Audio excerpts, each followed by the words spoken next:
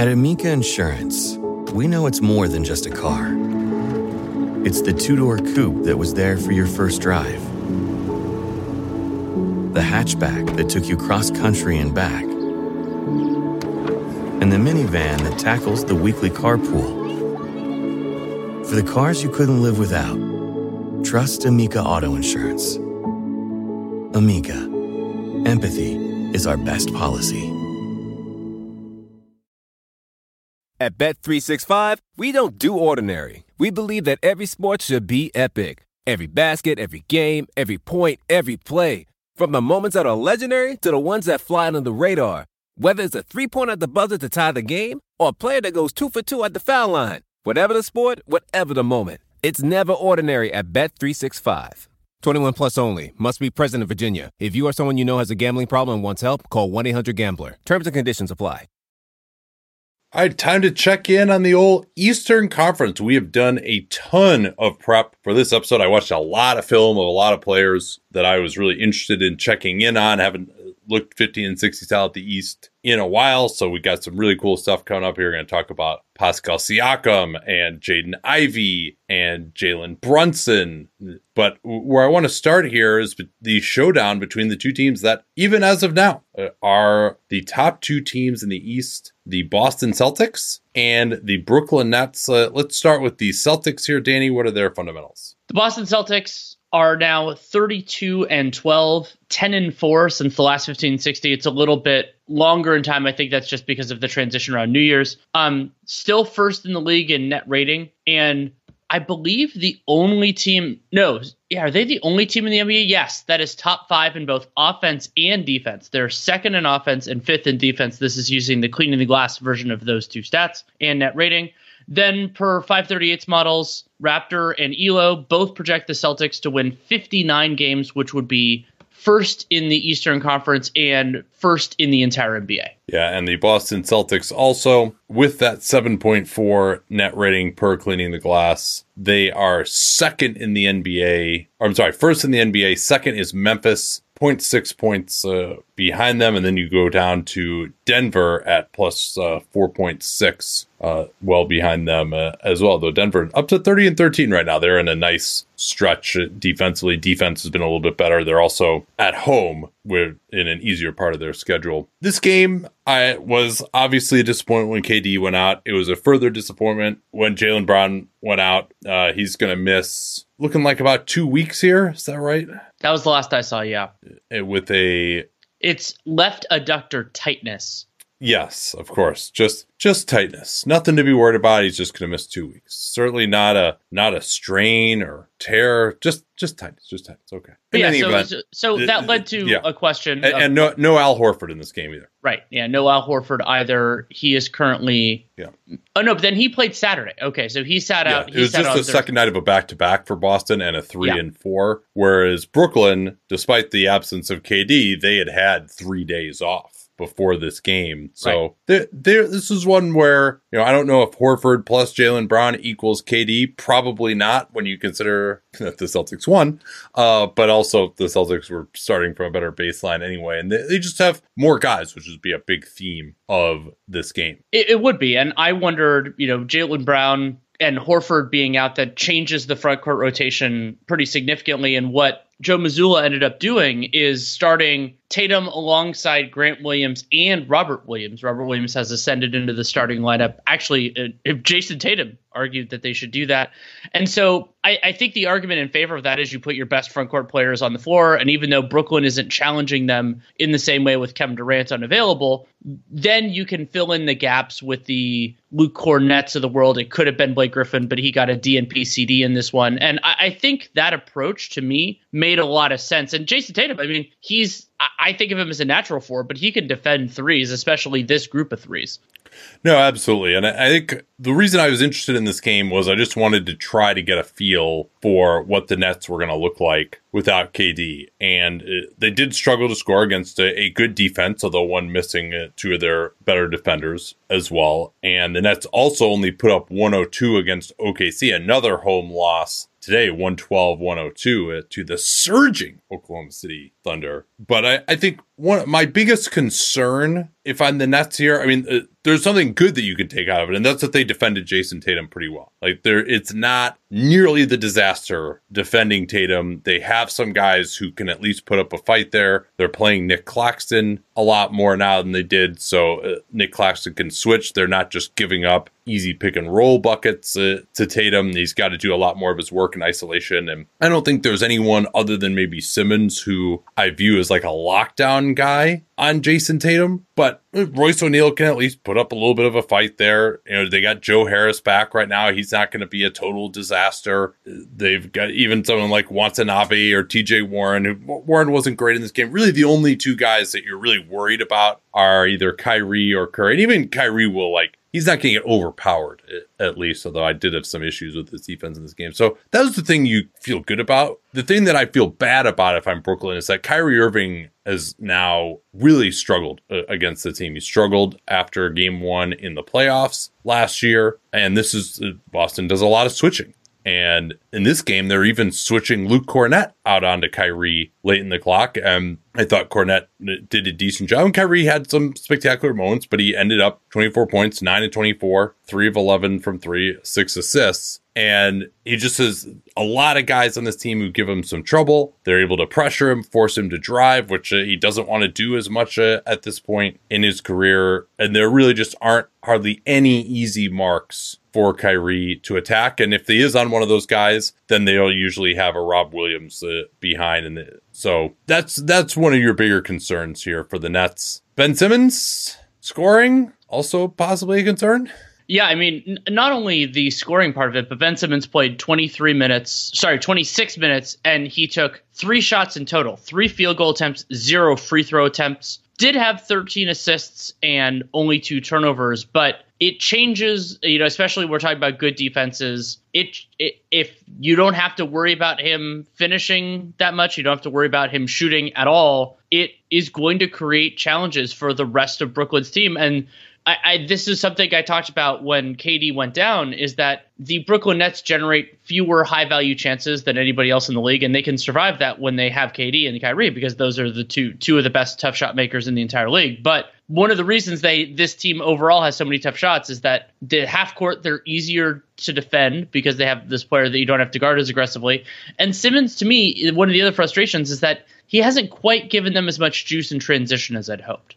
Yeah, I thought he was better early on in this one. He had 10 assists at halftime. I thought some of those were in transition, but you can only be so good in transition if you're not willing to actually attack the basket and force the defense to load to you. Right. And I mean, there are numerous players that we can point to over the years. Giannis is probably the most obvious, who can create advantages in the half court, even if they are in transition, even if you don't respect their jump shot. Like, there are ways you can do that through athleticism and force of will. And Ben Simmons has plenty of athleticism. So it's the force of will that is frustrating to me. Let's put it that way. Yeah. So the 13 assists, very few of them were from actually penetrating and drawing the defense. A lot of Rondo assists. They were trying to do more of the handoff game stuff with him as well. And I thought their offensive approach had some good points to it. They had some counters for Boston, trying to keep Robert Williams out of the action, whether it was either using whoever he was guarding to screen off the ball once a pick and roll had already been set,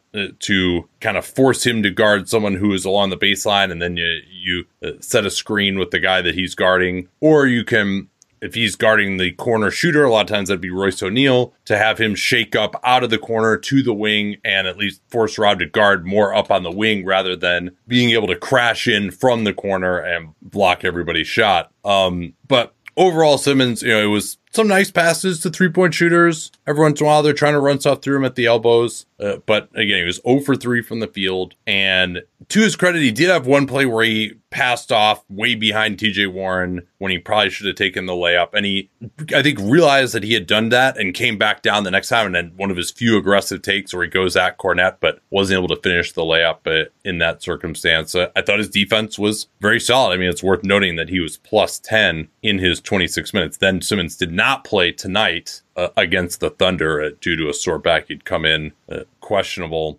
for that. Yeah. One thing that this game stuck out, but it's also just something I want to make sure we mention about the Nets. So in this game, Nick Claxton, 4 blocks. He now has 8 consecutive games with 3 or more credited blocks, which is pretty incredible.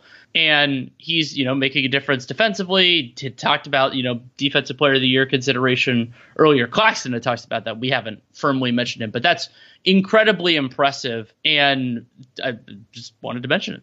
Yeah, and I can talk a little bit more about his game. A lot of people have done some good work on Claxton and the net switching defense, like Thinking Basketball and Half Court Hoops had a good piece on YouTube of how they're switching defense has been working. As I watched Claxton in this game, I thought he was relatively unaggressive switching out onto guys, which I think is actually a good thing. Like, he was only switching when it became clear that the guy had gotten hit by the screen, there was contact, and he needed to step up. And so that would lead to a few jumpers off the dribble being available, even sometimes for Jason Tatum, but they held Tatum to 7 of 22 in this game. But, those aren't like great shots. The guy has to rush it a little bit. Like, he's leaving a little bit more space. The Houston Rockets, back when they did their switching, they were much more aggressive. When they would switch out, they would try to make you go backwards at the point of the switch. That's not what Claxton is doing. And I think that's good because you want him to avoid switching as much as you can because he's their best help defender. He had, you mentioned the 4 blocks. Like, he had one where he double teamed a guy in the corner. The ball got passed to a guy under the basket, and he ran all the way from the corner and blocked the guy's layup after trapping and one pass away. It was an incredible job covering ground. But I like the fact that they're a little more conservative, giving up that switch and not doing it until you absolutely have to, particularly with Claxton. The other guys who are on the perimeter, they'll do it a little bit more. And then Claxton still shows some ability to attack off the bounce. It'll go left every time, but he's got a little bit of like a floater half hook along the lane line that he can make. So he's making some touch shots as well, in addition to just being a dunker around the rim. I'm very curious to see at some point whether teams will go to the hack of Claxton or the hack of Simmons. It seems almost like they just don't want to play that card in the regular season. Maybe Philly will do it if everyone is actually ever healthy for those games. I think there's another Brooklyn Philly game coming up where none of the main players not all of the main players are going to be healthy.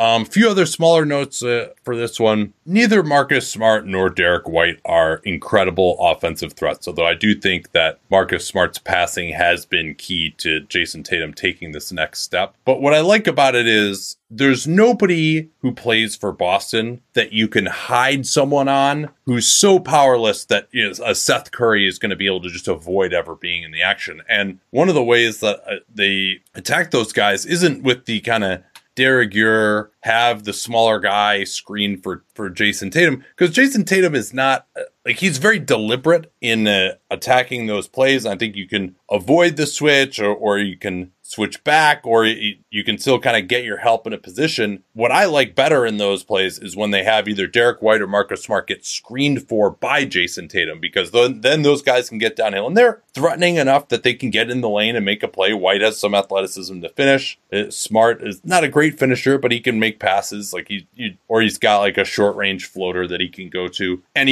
usually what'll happen when Tatum sets the screen is they want to stick to Jason Tatum, and usually whoever's guarding those guys isn't good at getting over screens. So they get slammed by the screen, or Tatum can slip out of it and get open. And then you've got a guy just coming downhill hard in a 4-on-3. You've got Rob Williams there to dunk a potential alley-oop. So I find that their most effective way. And just the fact that White and Smart have enough skill to make those plays work is an important facet to their offense to me. It also changes the way that you use the help defenders, because as you mentioned, you draw them in the action, but you use them as the handler rather than the screener. I think it's a really good idea. One question I had for you, I was thinking about this while watched a little bit of the OKC game on Sunday, is I don't believe Cleaning the Glass has Sunday's result in. The Brooklyn Nets have a 109.5 offensive rating when Kyrie's on the floor without Kevin Durant. This includes a lot of early season sample when the Nets did not have a full complement of capable players. How concerned are you by that, them being well below average so far in the Kyrie on, KD off minutes? Yeah, I'm definitely concerned by it. And concerned that they put up 98 and 102 in these two games without KD. And I think someone like TJ Warren maybe can come in and pick up the slack, but I don't think he's going to be able to be consistent on a night-to-night basis, and he's not going to be in the starting lineup. Like, they played him 28 minutes in this Boston game, and he had 20 points. He looked good, but they don't really, I mean, their starting lineup with Simmons and Claxton together, Royce O'Neal, Joe Harris, and Irving. Irving is really the only guy that is going to be able to score and break down the defense. And he's also, his style of play, he's just much better as a play finisher.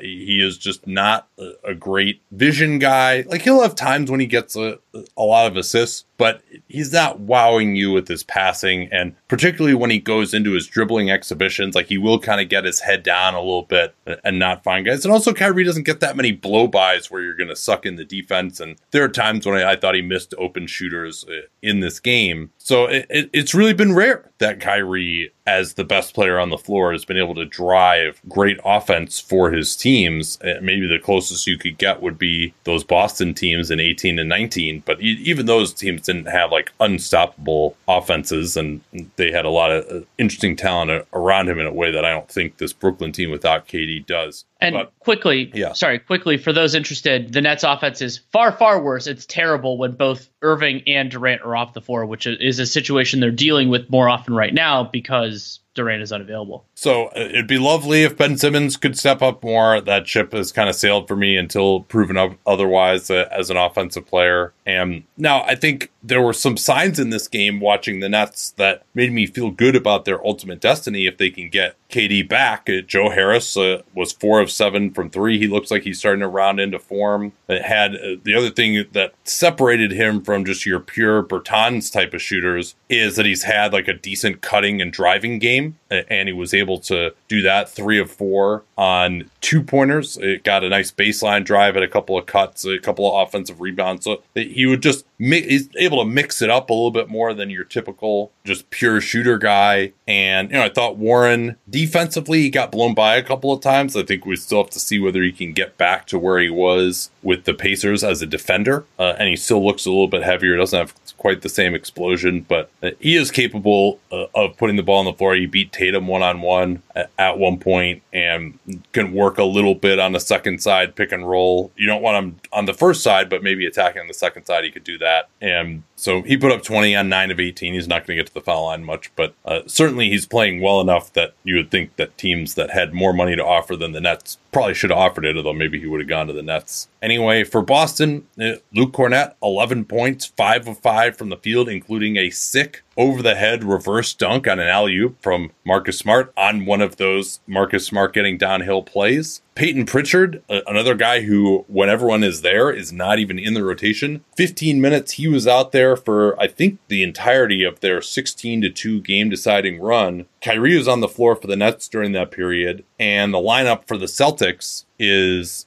Brogdon, Pritchard, Derek White, so a 3-guard alignment, Grant Williams, and Luke Cornett. And that's the group that blew the game open, put them up double digits, and the Nets never got closer than 6 in the end. And Pritchard, he looked quick. Like, he put guys in the mix a couple times, plus 13, had a couple of nice driving layups once Claxton got pulled out to the perimeter during that run. I mentioned that they got back within 6, and then Kyrie Irving decided to do his inspire the team by defending really hard bit, and that usually doesn't go too well. His effort will be inconsistent in that. First, he picks up a foul on Marcus Smart, pressuring up full court, and then on the same possession, 5 on the shot clock, Smart drives to his right, goes back between his legs, steps back for a 3, the exact shot you want him taking, and Kyrie gives him a 3-shot foul.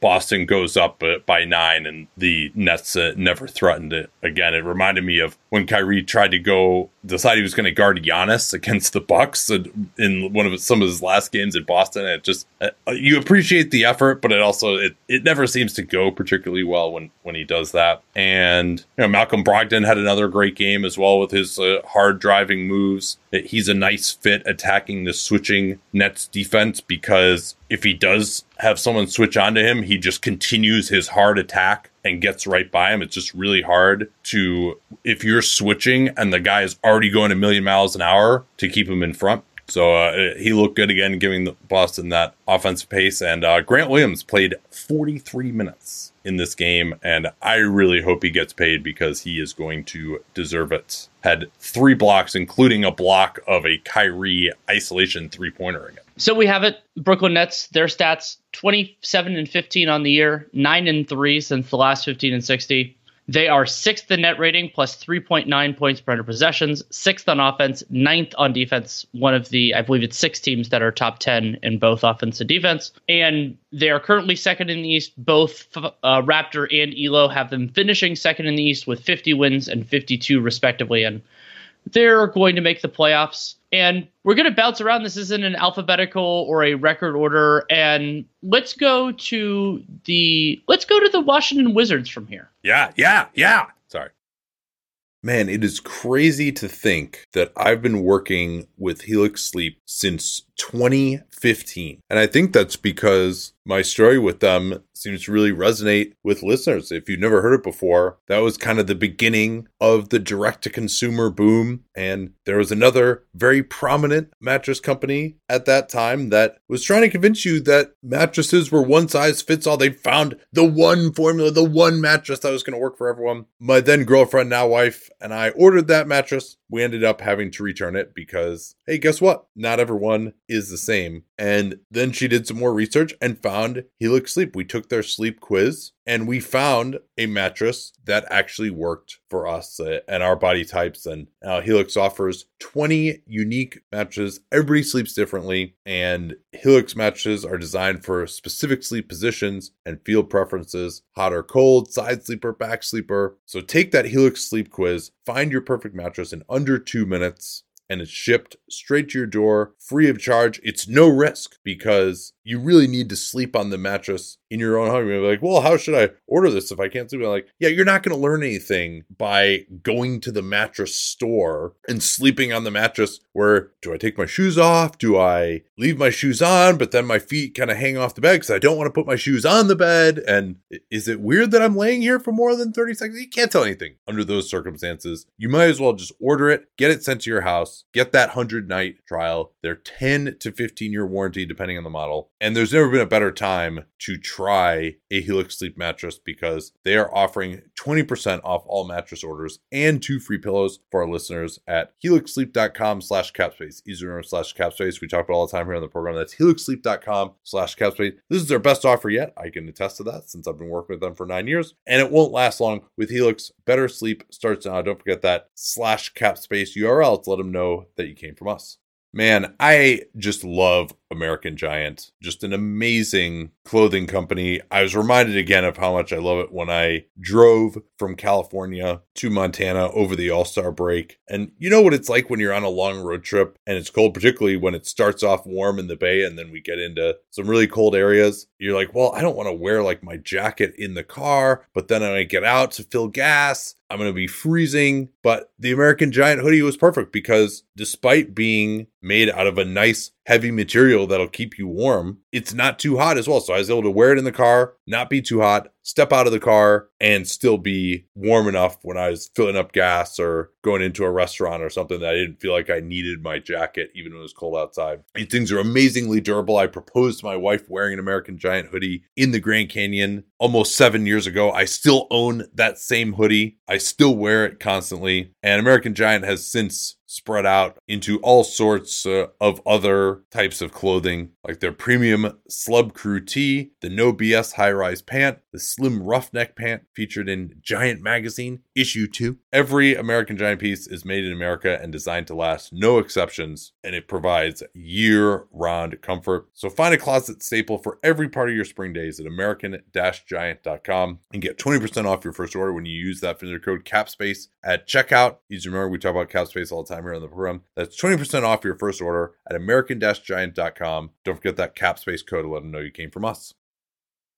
Do you want to do their stats? I do. The Wiz currently sit at 18-25, 7-6 since we last checked in on them. They have a negative 1.1 net rating. That is 21st in the NBA, 21st on offense, and 18th on defense. They project for the 12 seed and 37 wins via both projection systems, and holding steady with 18% chance of the playoffs per Raptor, 24% per ELO. So despite projecting for the 12 seed, that 37 wins will certainly have them in competition for the play-in, depending on what happens around them. And we had talked a couple of weeks ago about how we wanted to do a breakdown on Rui Hachimura. He was having this great stretch as of a couple of weeks ago, and it's probably actually good that we didn't zoom in on him right at that time.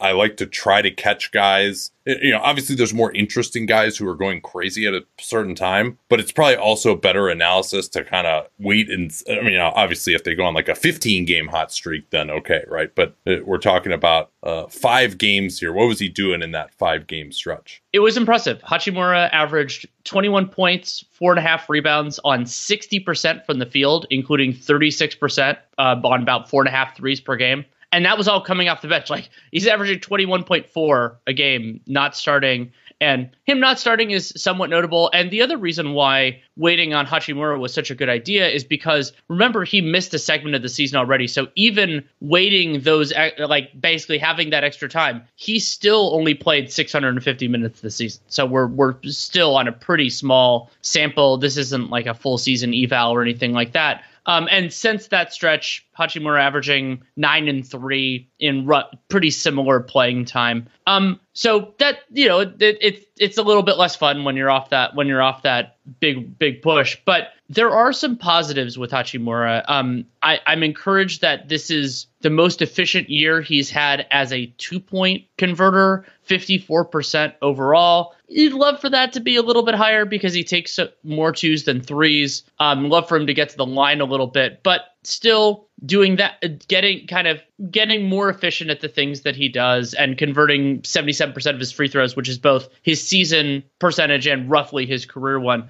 But as I was going through kind of the different splits, and I watched film on him too, what's concerning about that 54% on 2s is that it's not built entirely on efficient shooting at the basket or like getting to the basket a ton. Hachimura, 22% of his shots are there, making them at a good rate. But instead, it's been really strong efficiency from 10 feet and out, and 53% from 10 to 16 feet, 43 from 16 and beyond is very good. But when you're kind of the efficiency that you have is built on that, I worry about how sustainable it is unless you're Kevin Durant or DeMar DeRozan or a few other guys.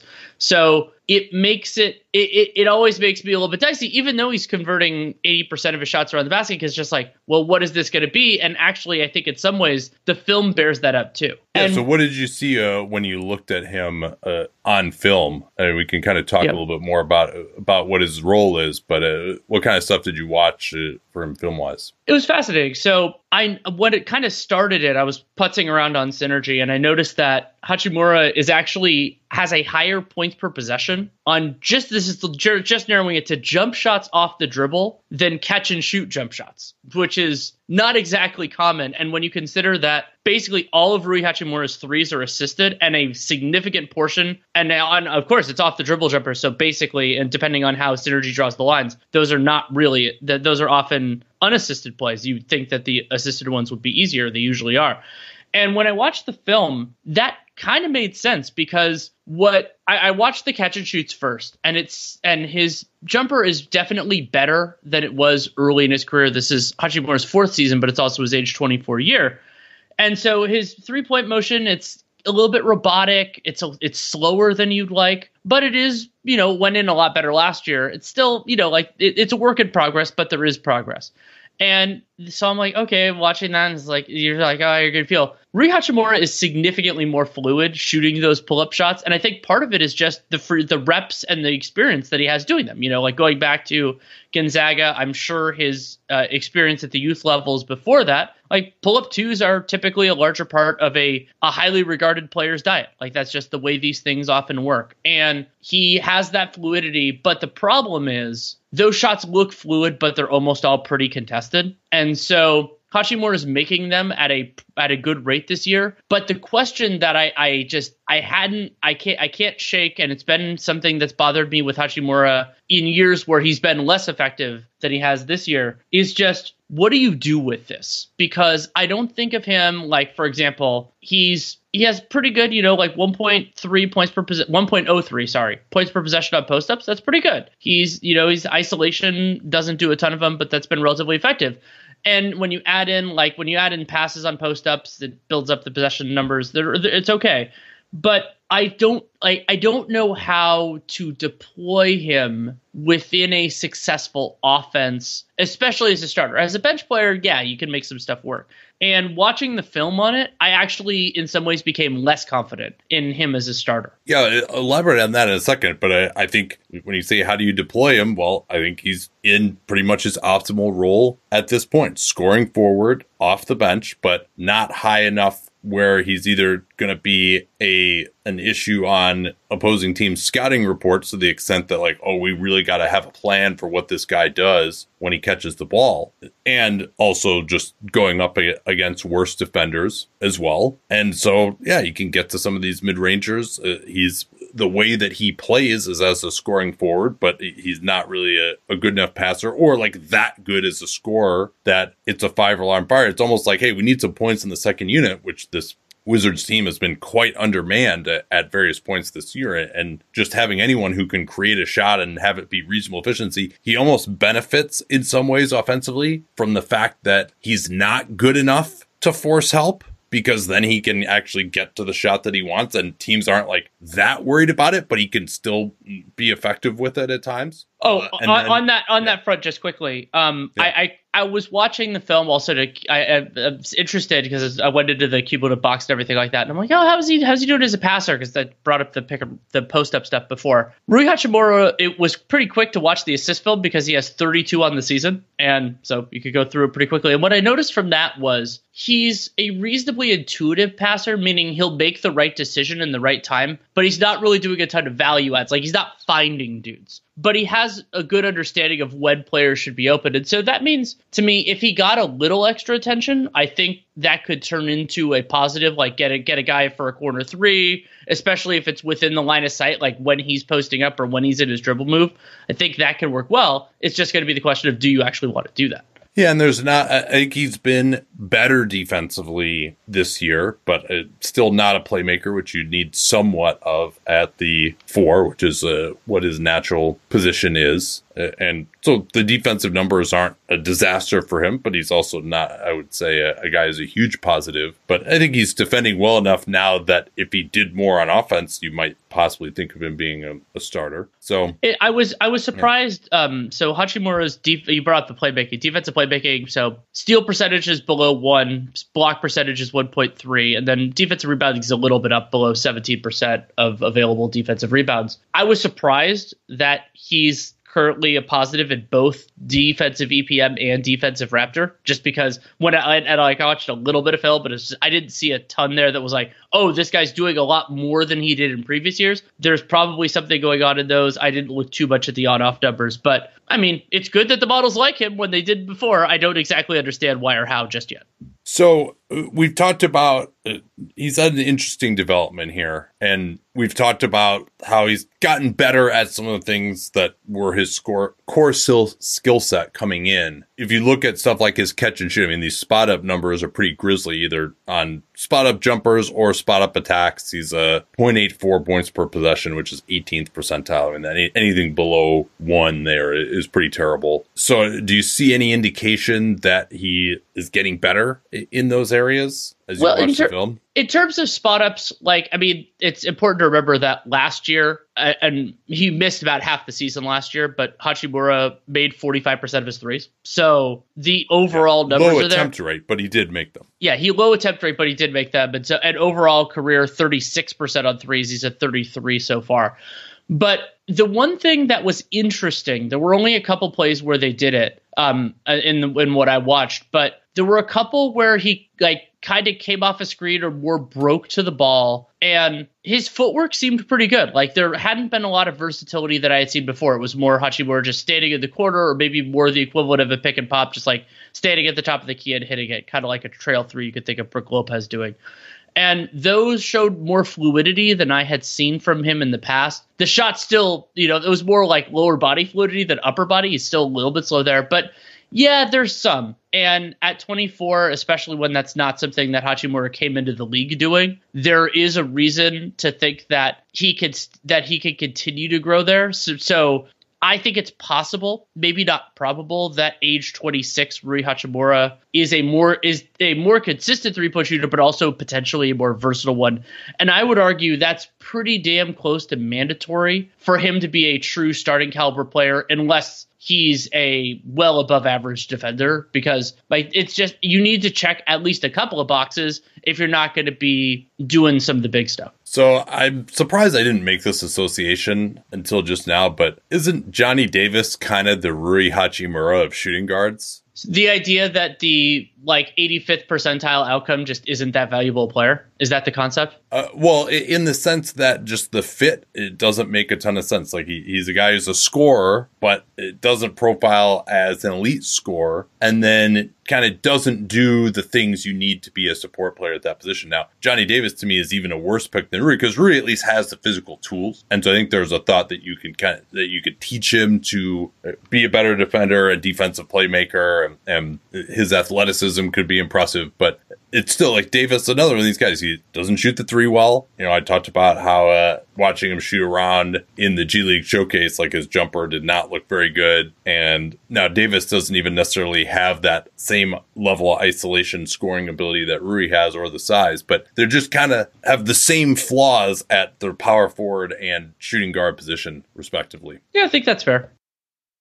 Anyone who's seen our YouTube videos knows that I don't wear formal stuff all the time. So when it's time to dress up rather than dress down, I highly recommend Indochino. They were the official outfitter of my wedding. I got my tux from there. All my groomsmen got their sport jackets from there as well. I felt really good about having them be the outfitter of my wedding, because all of my groomsmen were going to get stuff that they could continue to wear that fit them perfectly. Because when you go somewhere else, you're not going to get something that's made for you. So why not measure yourself in 10 minutes or visit a showroom rather than feeling like you're wearing somebody else's suit that they tried and failed to tailor for you. And not only does Indochino have the suits that made them famous, but now they've got everything. Blazers, pants, women's wear, outerwear, designed and made for you. Hundreds of high quality fabrics to choose from. European wools, linen, cottons, tons of colors, tons of patterns. You can customize things like the lapel, the vents, the pockets, and you'll get a piece that is personalized for you in fit and style. Level up your game with Indochino. Go to Indochino.com. Use the code CAPSPACE. Easy to remember, CAPSPACE. We talk about all the time here on the program to get 10% off any purchase of $399 or more. That's 10% off at Indochino, Indochino, Indochino.com. And don't forget that CAPSPACE code to let them know that you came from us.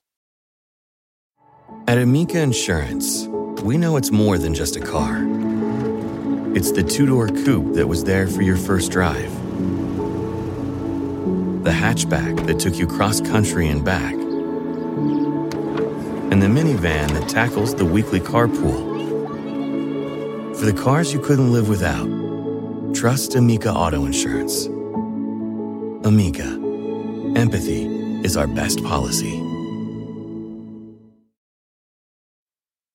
Where would you like to? Year? Well, it's your choice. Where would you like to go? All right, what will the people be most interested in? Let's get to Toronto here. And where are they at after a brief homestand that saw them play Charlotte in a set and then Atlanta?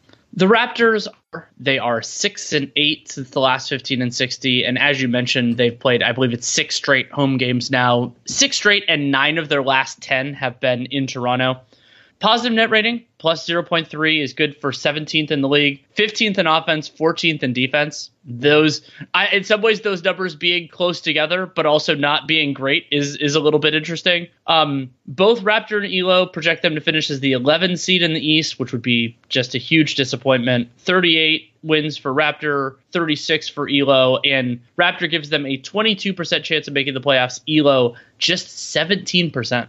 Yeah, they do have a positive net rating, but they are dining out, I think, on a few of the huge blowout wins that they've had. And I thought their loss to the Hawks over the weekend was telling. They did beat the Hornets. We talked about their first of those two games against the Hornets. I think that was on Wednesday. And then they beat them again. Same thing, kind of up by 5 or 10 a lot of the game. And it got semi-close late, but not really. But then they got housed by the Hawks. And we did the previous Raptors-Hawks game for the NBA strategy stream, in which Toronto just absolutely destroyed the Hawks. And that was sort of the thought that the Hawks might be in trouble. And now actually the Hawks have a better record than the Raptors. We'll talk about them, of course, as well. But what I wanted to hit on with Pascal Siakam, you alerted me to this, and I wasn't aware that these numbers were so stark until we were talking about awards. But you noted it. It was a big part of your argument for why you had Pascal Siakam second team NBA. And so I wanted to dig into it a little bit more. But just so we have those raw numbers, with Siakam on the floor, 117.3 offensive rating for Toronto. When he is off the floor, 109.1. Since he returned from that groin injury, those numbers are even more stark. And the Raps are 13.8 points per 100 better in the half court when Siakam is on the floor. And of course, the Raps half court offense has been their kryptonite the last few years. The biggest difference there, if you just look at it statistically, 48.4% field goal percentage when Siakam is off the floor, which is a putrid number. That's third percentile. Still not even that amazing. 52.7 when he's on. That's actually still only 31st percentile. It's the other stuff, particularly avoiding turnovers, that they've been very good at to get to that 117.3. Also worth noting, particularly as we talk on-off stuff that's been compiled in the last month or two. Ben Taylor alerted me to this, that the league average offensive rating is 115 in the last month. Wow.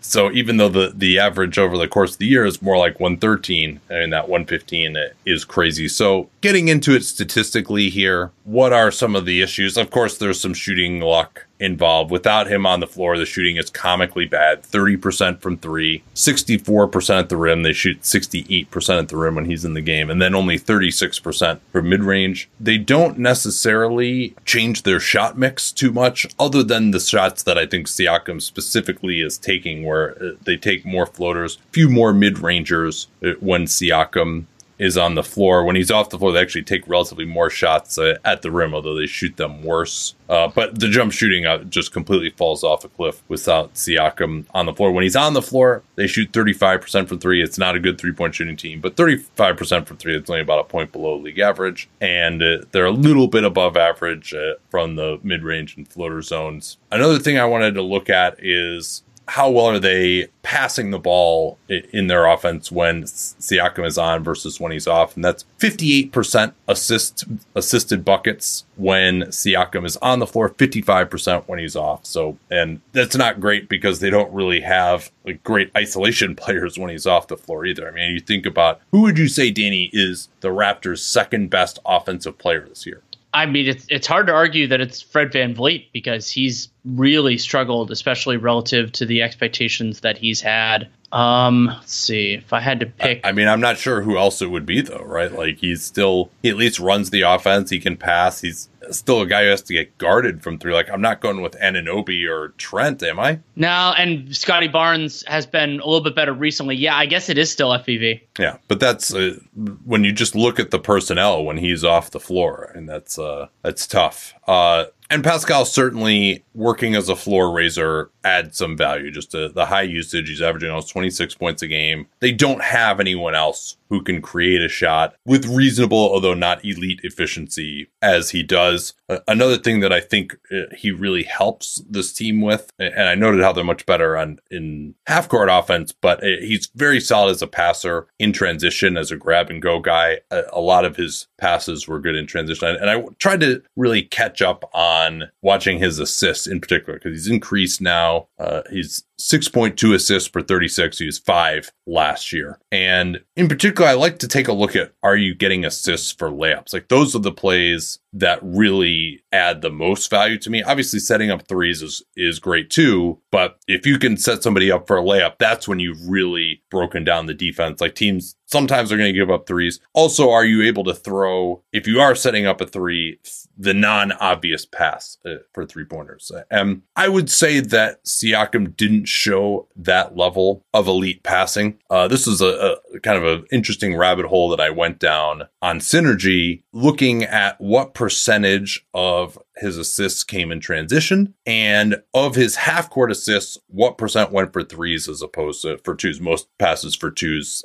I don't have the tracking data to totally confirm this, but most of the assists for 2-pointers generally are going to be either for layups, or sometimes they'll be nice, and like when you throw it to a guy at the 3-point line and he drives in, they'll give you the assist there. But well, and that's also, like, I mean, Seth writes about this a lot in his book, of the assisted mid-range twos just not really existing. It narrows the field for assisted 2-pointers to shots typically around the basket. Yeah, that's exactly what I had in mind there. So 74 of Siakam's 211 assists have been in transition, so about a third of them. How does that compare to others? Well, Siakam is 7th in the NBA. That 74 assists in transition is 7th in the NBA, and that's with having missed the 10 games with the groin. So he's 6th in the NBA if you want to do per game, so 2.2 assists per game in transition. Danny, can you guess who is the leader in transition assists per Synergy by a mile? Trey? No, Trey was up there, but Tyrese Halliburton is. That's a good They call. are running like crazy. Wait. I mean,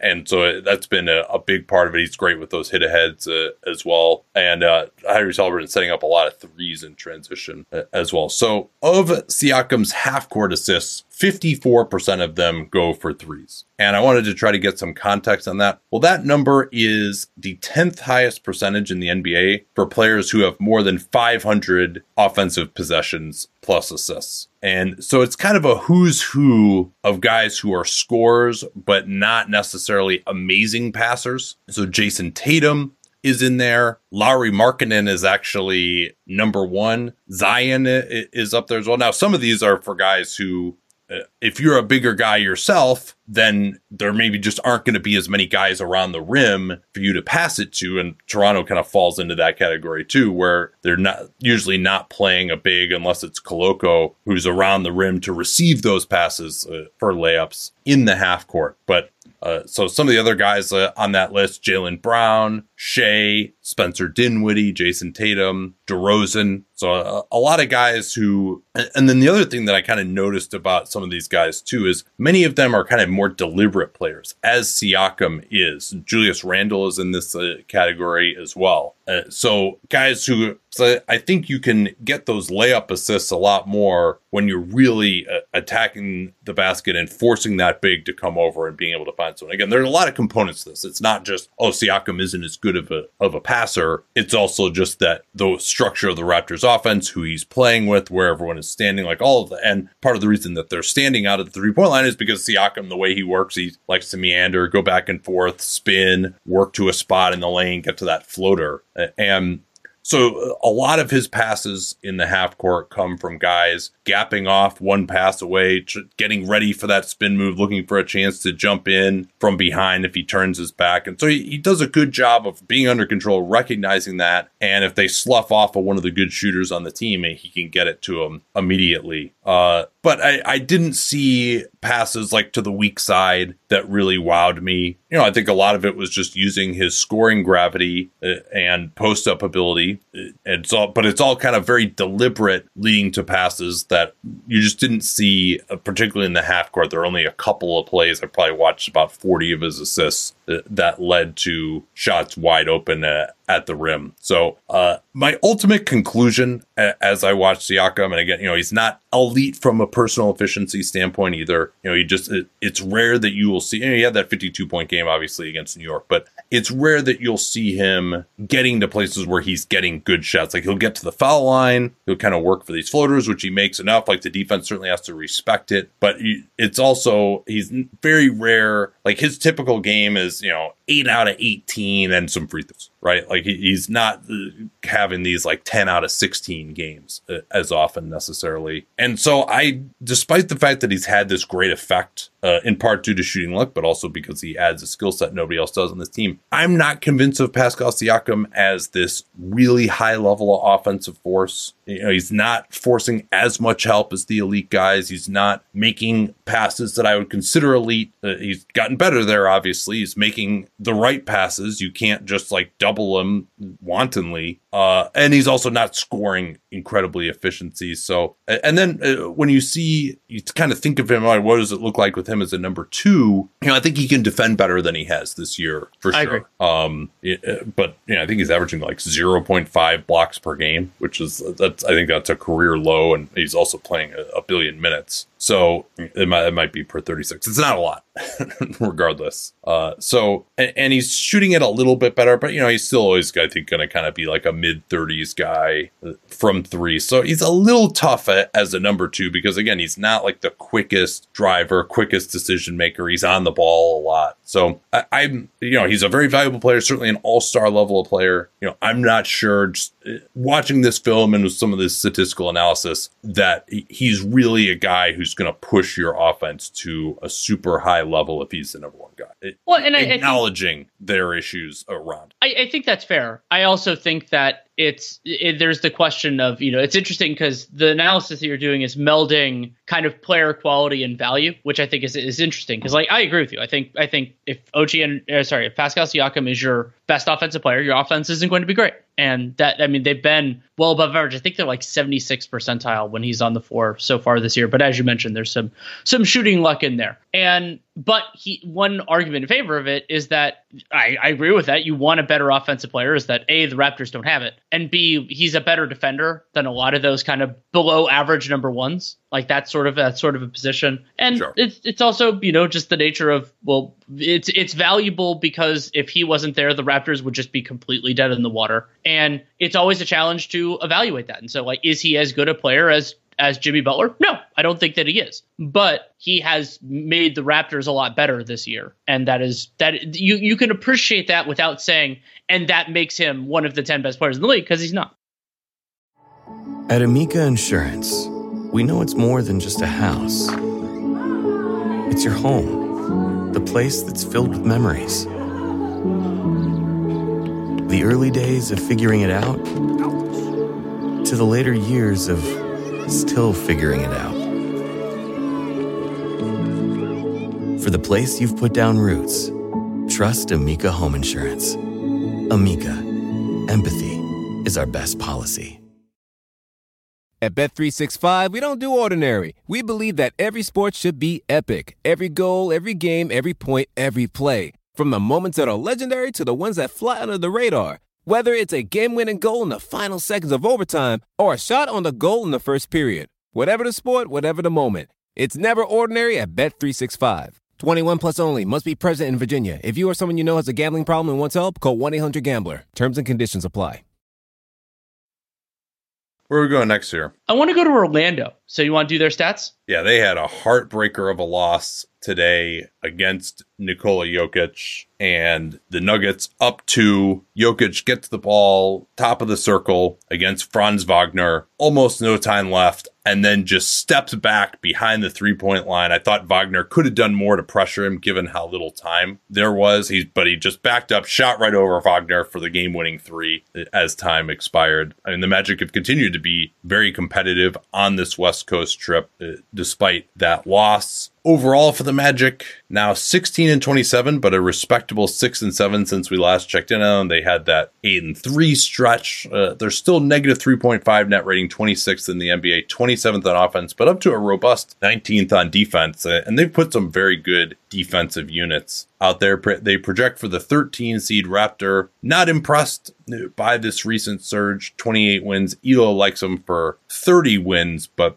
again, I mean, for a team that's going to be 13th in the conference, negative 3.5 net rating, even as of now, is not that bad. And they are on the upswing. We'll see whether that continues and they continue to try after the deadline. So, well, and Nate, that's where this is going. Is here's my concept. I think the Orlando Magic have more in common with the teams in terms of team quality and everything else with the teams that are fighting for the play-in than they do with the bottom of this conference. Yeah, as they're playing right now, you think? As they're playing right now, as you look at what this team is going to be moving forward, and that presents some really important and fascinating questions for Jeff Weltman, arguably for Jamal Mosley, though I don't think it does for Jamal Mosley. And it's so, I mean, if you want to start with the basics, they're 16 and 28, the Pistons and Hornets. And then if you want to throw in the Spurs and Rockets are they're at the highest of those is the Spurs at 13 wins. And the Spurs have the league's worst net rating. The Magic are at negative. You brought up their 26th in net rating. They're a full 3.5 points per 100 possessions clear of those bottom four teams. Like they've been better than those teams. They have a better record than them. So a part of this for me, especially when you consider that the Magic, you could make an argument with Charlotte because LaMelo missed so much time. I think they're materially better than those teams, and those teams can sell off and other things. So, like, basically part of it for me is that those teams are really bad and the Magic aren't. But the other part of it is when you look at some of what you try to get as a more reasonable proxy for when the Magic have been together. And it's important to remember that when you go to some of their player combinations, you're talking about these groups playing against starters. Like, this isn't, like, oh, it's, like there was a Sacramento team years ago or the Spurs benches for years where it's like, yeah, their bench players are better than the average bench. And so their on-offs are good. Well, I mean, when Franz Wagner, Paolo Banchero, and Wendell Carter Jr. play together about 750 possessions, they have a plus 9.1 net rating. That group and recall Carter basically missed a month with that foot issue. Right. And they're 81st percentile on offense, 93rd percentile on defense. And a bunch of that, of the sample you brought up that Carter missed a month, was before their guards came back. And the offense did flow differently. I think in certain weird ways it flowed better when they didn't have those players, just because it put the ball in Franz Wagner and Banchero's hands more, which there were parts of that I really liked. And so what the Magic are doing when things have been successful for them is they've been fueled by the young players that I think of as the most important for the long term.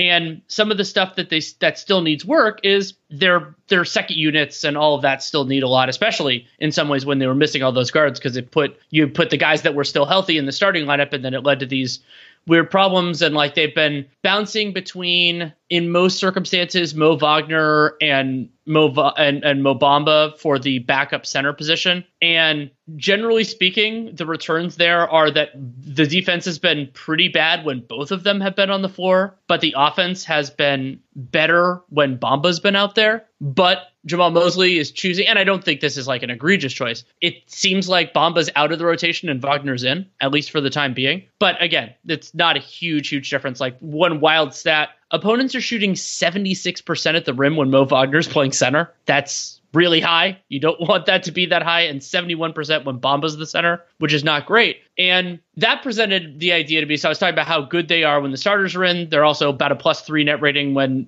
Carter and Banchero were on, which is a larger sample because it's just 2 guys instead of 3. And I was wondering about, like, is maybe one of the things that's going to help their backup defense, John Isaac coming back. And so, like, when you think about what this rotation, the front court rotation can be when they're even close to full strength, like I've talked about, I don't love Mo Wagner, or Bamba as the backup center. They could just play Bol, Banchero, Wendell Carter, and Jonathan Isaac. They could get all 48 minutes at both 4 and the 5. And that doesn't even include Franz Wagner, who I still think of as a natural 4. So I think you could see their defensive floor get even higher. You brought up that they're 19th there. And so I don't think that the Orlando Magic are necessarily like a top 5 team or anything crazy like that in the East. But they're not far behind teams like the Wizards, the Raptors, and the Bulls in terms of record. But when they've had their good players out there, and all 4 of those teams that I mentioned, including the Magic, have battled injuries at times this year, like, I think they're going to get into that mix. And I also think they're going to get in because there's not really that much for them to sell that's actually helping them win right now, because they're obviously not doing anything with their young guys. Yeah, I mean, maybe like a Gary Harris, he hasn't shown enough to necessarily have much value. I might, again, just want to, if you're trying to win next year, just bringing him back at 10 million might end up being the best thing you can do with your money. I think the ship may have sailed on Bamba at this point, finally, with his non-guarantee for next year. When you think about the possibility of this team tanking, there is Paolo and his rookie of the year case, but they may actually be helped by the fact that there's no number 2 who's really doing anything in the rookie of the year now with the demise of Mathurin. Maybe he'll start putting up some stats again with Halliburton now, but I think that's one where if he obviously has rookie of the year sewn up in the last 2 or 3 weeks, then maybe they'll be able to rest him, but certainly not before that, you would think. And so right, and I mean, they're going to want to see Franz, Paolo, and Wendell Carter play together. Like, I think that's just going to be something that they're interested in if those guys are feeling it. And the one good thing for the Magic, kind of along those lines with the potential tank, is that they don't play many bad teams the last couple weeks of the season. So maybe they can make up some ground there. But I think they're going to have some ground to make up if that's even going to be the case. Right. I mean, the big difference is kind of between the 10 seed and like the 7 seed in the lottery. Like that's really the ground that you're fighting over in the end.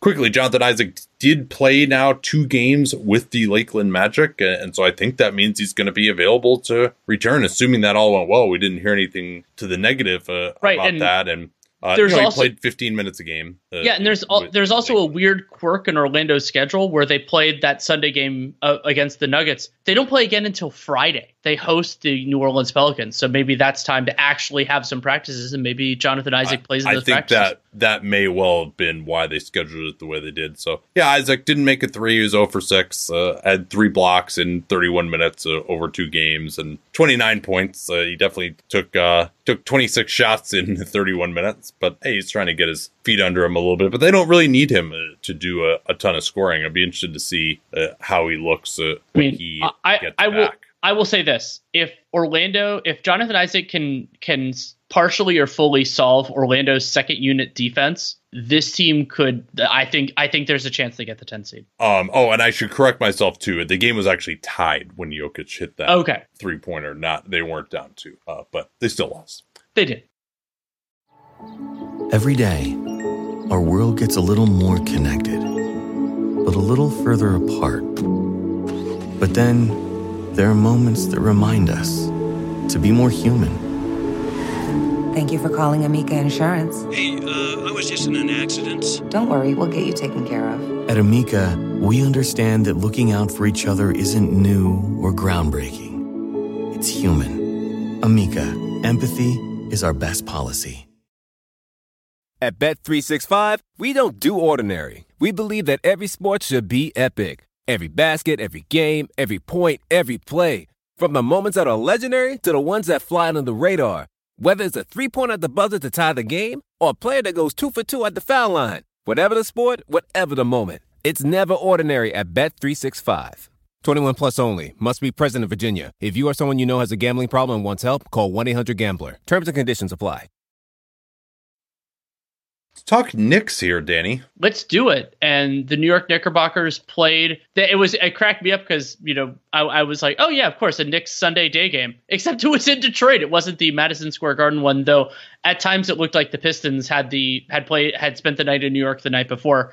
But the Knicks up to 25-19, 9-6 since the last 15-60. They're another one of these. Oh no, sorry, they're not top 10 in offensive defense. They dropped off. They're 8th in net rating, 7th in offense, 12th in defense. But still looking like a very distinct potential playoff team. 45 wins per Raptor, 47 ELO, both of which would be the 7 seed. And Raptor 77% chance of making the playoffs. ELO 89, and I mean. This was another big game from Julius Randle. He had 42 and 15 in 40 minutes of action. I didn't watch a ton of the late part of this game. I don't know that he needed to play 40 minutes, but it was also a big game from the guy who had a starring role in the first quarter of the game we did for the NBA Strategy Stream and who's had a wonderful year, Jalen Brunson. Yeah, he played 42 minutes in this one, 27 points, plus 20, 9 of 17 from the field, 7 of 8 from the foul line. He actually had 18 of the Knicks' 22 points in that come from ahead loss to the Bucks that we did the strategy stream for on Monday. And that 7th on offense is just, that's a mind-boggling number given the talent that they had coming in here. And RJ Barrett is back now from his lacerated finger, although he did not close this game. They actually went with Emmanuel Quickley, Grimes, and Brunson all together, which is, you can get away with it against a Pistons team that was missing Bojan Bogdanovic in this game. Back to Brunson, though, we've got enough time here to take a look at how his game has changed as a Dallas Mavericks. So many interesting things here. It's still a fair number of his statistics were compiled without Luka Doncic on the floor last year, but they also had much better spacing. These Knicks actually run much more than those Mavericks did. And so Brunson has a higher percentage of his possessions, 13 versus 11% in transition this season. And of course, just in terms of the raw numbers, because his usage is so much higher, just the raw number of transition is much higher as well, because that's 13% of a much larger pie. He's increased as a pick and roll ball handler. Remember, the Knicks, for basically every single second, play a big, and he also has gotten a nice chemistry going with Julius Randle now, and there aren't a lot of teams really that seem to want to switch that lately, and or have the personnel to, and also to put your center on your Mitchell Robinson or Isaiah Hartenstein. So Randle, his being able to make the three-pointer again this year, it's so important to what the Knicks offense is doing. By the way, did we ever give that stat that you looked up during the NBA strategy stream of when we talked about the Knicks? We never talked about that game in the pod, did we? We never did a pod breakdown of it. That Julius Randle, from the very preliminary research I did, I never went back and checked it. It was the most missed threes, the most attempted 3-pointers without a make in a single quarter in the history of the NBA. It was, I think he was 0 for 9 or 0 for 8. 0 for 8 in the first quarter against the Bucks, and that was a really weird game for him. I think he finished 8 out of 28 from the field and 1 of 12 from 3, but he was 4 of 7 in this game. Other games he's been hitting it. So that was such an interesting chess match. We'll talk some when we get to the Bucks too about another wrinkle the Bucks had in that. But the Bucks, a big staple for them has been let a mediocre 4 or 5 shooting the 3 and let him fire away. And Mike Budenholzer and the Bucks apparently considered Julius Randle a mediocre shooter. Julius Randle said, "No, fuck that. I've been making this." And so he just kept taking them in that first quarter, and he kind of went to a different strategy after he missed 8 in. And it wasn't, he didn't even play the whole quarter either. I think actually Tom Thibodeau even took him out earlier than he normally does to kind of let him recalibrate, and then he came back in and started firing more threes again. Back to Brunson, 43% of his possessions now, whether it's with Randle, whether it's with one of their traditional bigs, is as a pick and roll ball handler, as opposed to 31% last year. Yeah, and worth noting, Nate, on that, I just thought this was striking with the synergy. That's in the top 5 percentile. I don't know if that's in the top 5 percentile of point guards or overall NBA players. Like, he's running a lot of pick and roll. Yeah, there are not many guys who have a larger percentage of their possessions than 43.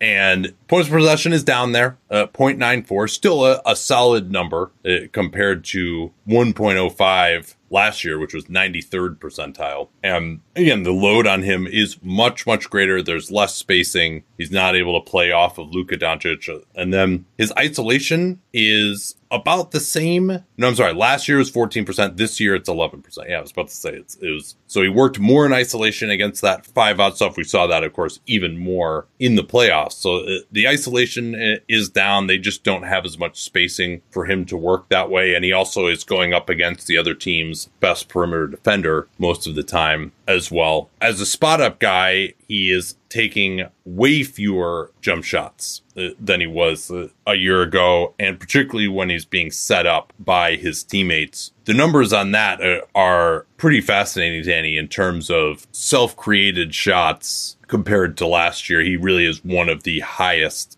on that in the NBA. Yeah, it kind of reminds me a little bit of the stats I had on Spencer Dinwiddie last week, who's, of course, still playing with Luka Doncic. And so last year, Jalen Brunson, 76% of his shots are self-created. That's still a reasonably high number. That's up to 84% this year, which is one of the highest numbers in the league. Yeah, Luka, 91% of his shots are self-created. This is per Seth Stats. Then you got Shea at 88%, Trey at 87%, Chris Paul at 84%, and then Jalen at 84%. So it's basically a top 5 number. He is not. And they have other guys who can pass on this team. You'd think maybe they should be doing that a little bit more, that he shouldn't be so crazy high in terms of the number of plays that he's initiating. But also worth noting that a lot of what Randall is doing now is being set up a little bit more on the move than with some of the point guards that struggled to feed him last year. Also worth noting that Jalen Brunson, Seth has tracked 490 players, and he has a estimate of the quality of their shots,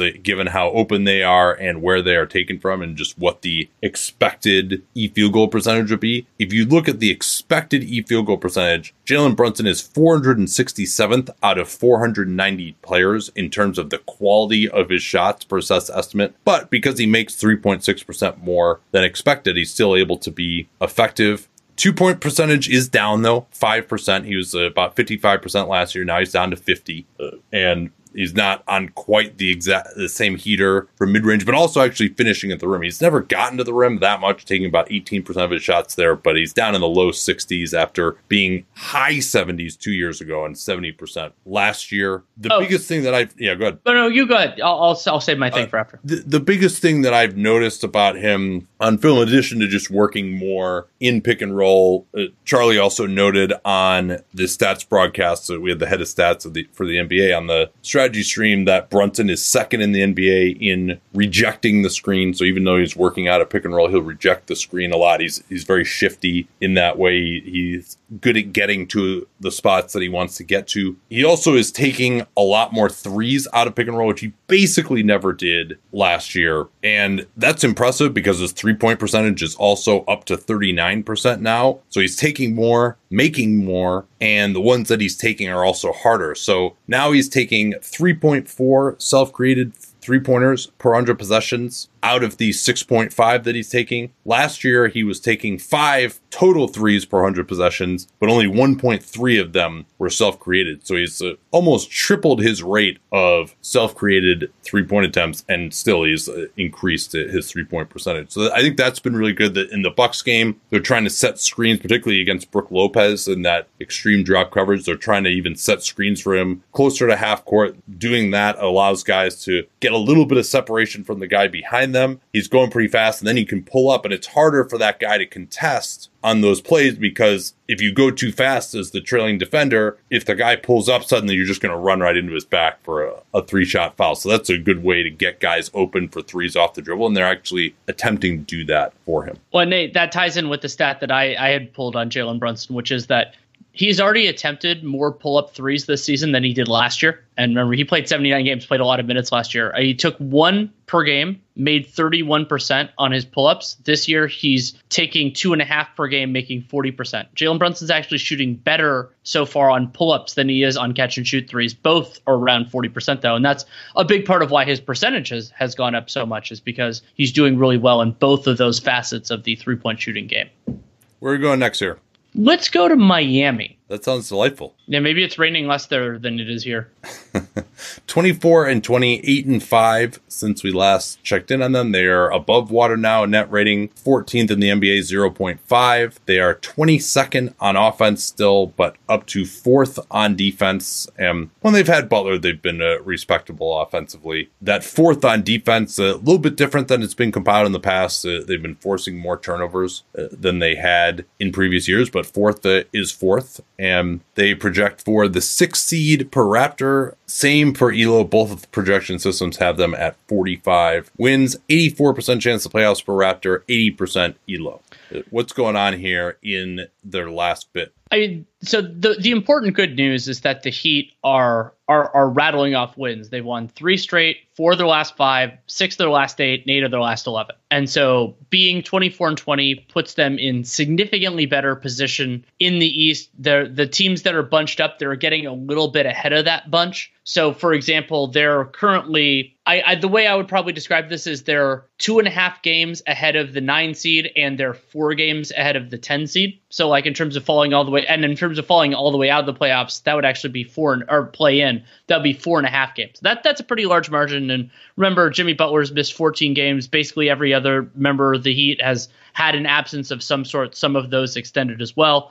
So that's pretty good in terms of making the playoffs, and potentially they're only a game right now behind the Knicks, potentially making it not through the play-in. So that's good news. The bad news is I just talked about all the wins they've racked up in a row. Exactly none of those 8 wins in their last 11 games have been against a playoff caliber team with that team's best player on the court. So they won these 2 games in the set. Part of the reason I hate sets against the Giannis-less Bucks, and notably one of those games was close. I'll get into that in a second. They beat the Suns without Booker. They beat the Clippers without Kawhi, etc. Now, deserve significant credit for beating the teams that are ahead of you. And over the course of a season, a lot of those wins will look significantly mightier. But I think the context is really important. And that ties in with the other part. And this was true. Remember, we talked a little bit about in that gamer about the Heat getting a squeaker win over the Oklahoma City Thunder. That was a game they won by 1, and they went 40 of 40 from the free throw line.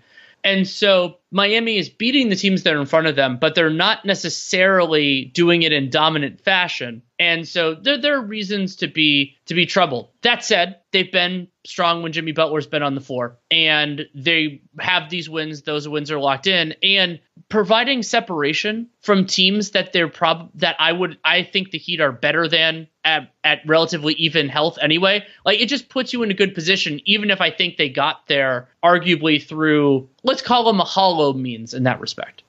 Yeah, and certainly I think the Heat are capable of beating a lot of these teams. Like, if the Heat match up fully healthy against fully healthy Cleveland, I would very seriously consider picking the Heat in that series. Probably we'll see what happens the rest of the year, obviously. But given the lack of experience for that Cleveland team and the lack of anyone to guard Jimmy Butler for that matter, maybe it'd be Evan Mobley. That would be a fun series if it happens. And I won't think I would pick Miami to beat any of the other top 4 if fully healthy, but there could be injuries, and those injuries could affect Miami as well. But they've just had a total season from hell, under the radar, and they seem to have survived it well enough if they can go on a little bit of a run here in the second half. 2 other threads that I wanted to talk about with Miami. One of them came from Cooper Moorhead, wrote a good piece partially on Miami, partially broader on the NBA. It's on NBA.com. And he caught something in a game I didn't watch too closely because Giannis didn't play in it, that the first of those 2 games against the Heat Bucks games that happened this week, Milwaukee only took 3 shots in the restricted area and only made 2 of those. So that 3 attempts is the second lowest total in the, I believe that's in the tracking era over the past decade. Yeah, playoffs included. Yeah, well, and that's the good news of that is it's the tracking data, not the hand scoring data. Yes. So there's no bias like there is with the Warriors or sure. So with the Wizards home scoring. Yeah, and Milwaukee, I got it wrong. They only made 1 of those 3 shots, which is the lowest total made as far back as the tracking data goes. So that's pretty impressive. Yes, it's true. Giannis Antetokounmpo was not on the floor, but Milwaukee still has credible players. They could still get to the basket. So that's really good for Miami. And then the other thing, can I actually point to one other thing too? And this is another hat tip from Cooper. But once he pointed out, I did go and watch the film. Bam Adebayo had one of his better games, the best game that he's ever played against Brook Lopez. And in fact, according to the tracking data, the most shots that anyone has ever made with Brook Lopez as the closest defender. I think he hit like 9 or 10 shots, and all of them were the shot that they gave him going back to that 21 playoffs when Brook Lopez has kind of been kryptonite for Bam Adebayo, just laying back and letting Bam take his mid-ranger or his floater. And so Bam has gotten a lot better at that shot this year. He's taken more of those in isolation, and that's an overall dubious quality offense, but particularly against a Bucks team missing Giannis. Now, that's also probably a big reason why Bam is able to be more effective, is it's Lopez with no Giannis, but still, he was able to make some of those shots. He also was able to get into Lopez's body for some hook shots around the rim a little bit. So that was an encouraging performance by Adebayo, who, again, he takes incremental steps forward every year. We're always waiting for him to take the big leap offensively, but it ends up being just a small leap every year, it seems like. But there has been improvement for him as a scorer from the mid-range against some of those layback coverages this season. The other striking thing, and this will probably warrant deeper analysis later on in the season should it stay the same. But so last year, the Miami Heat were 5th in effective field goal percentage, 55.1%. This year, they're 5th from the bottom. They're 26th at 52.4%. And I was like, okay, well, what's different about their shot profile and all that? And what I just hadn't, I'm guessing it's that I hadn't remembered this rather than I hadn't tracked at the time. Last year, Miami so I was like, oh man, Miami this year, they have really bad location effective field goal percentage. They're I believe they're 25th in that, and they're 26th in actual effective. And it's like, part of that, they take plenty of threes, but 4th lowest percentage of shots at the basket, just 28.8% of their shots. They take a bunch of floaters. Floaters generally aren't as high utility. Worth noting that last year they got to the line a lot more. This year they don't quite. And so I was like, okay, well, it's like, okay, they had this huge drop off in effective field goal percentage. They have a really low location effective field goal percentage. Maybe that shot distribution changed. No, the Heat were actually below average last year in that too. They were 18th. It's just that they're like what we've kind of started calling shot making. In their case, it's not as much like the CJ McCollum, DeMar DeRozan, like making tough mid-rangers. It's they just shot the shit out of the ball from 3.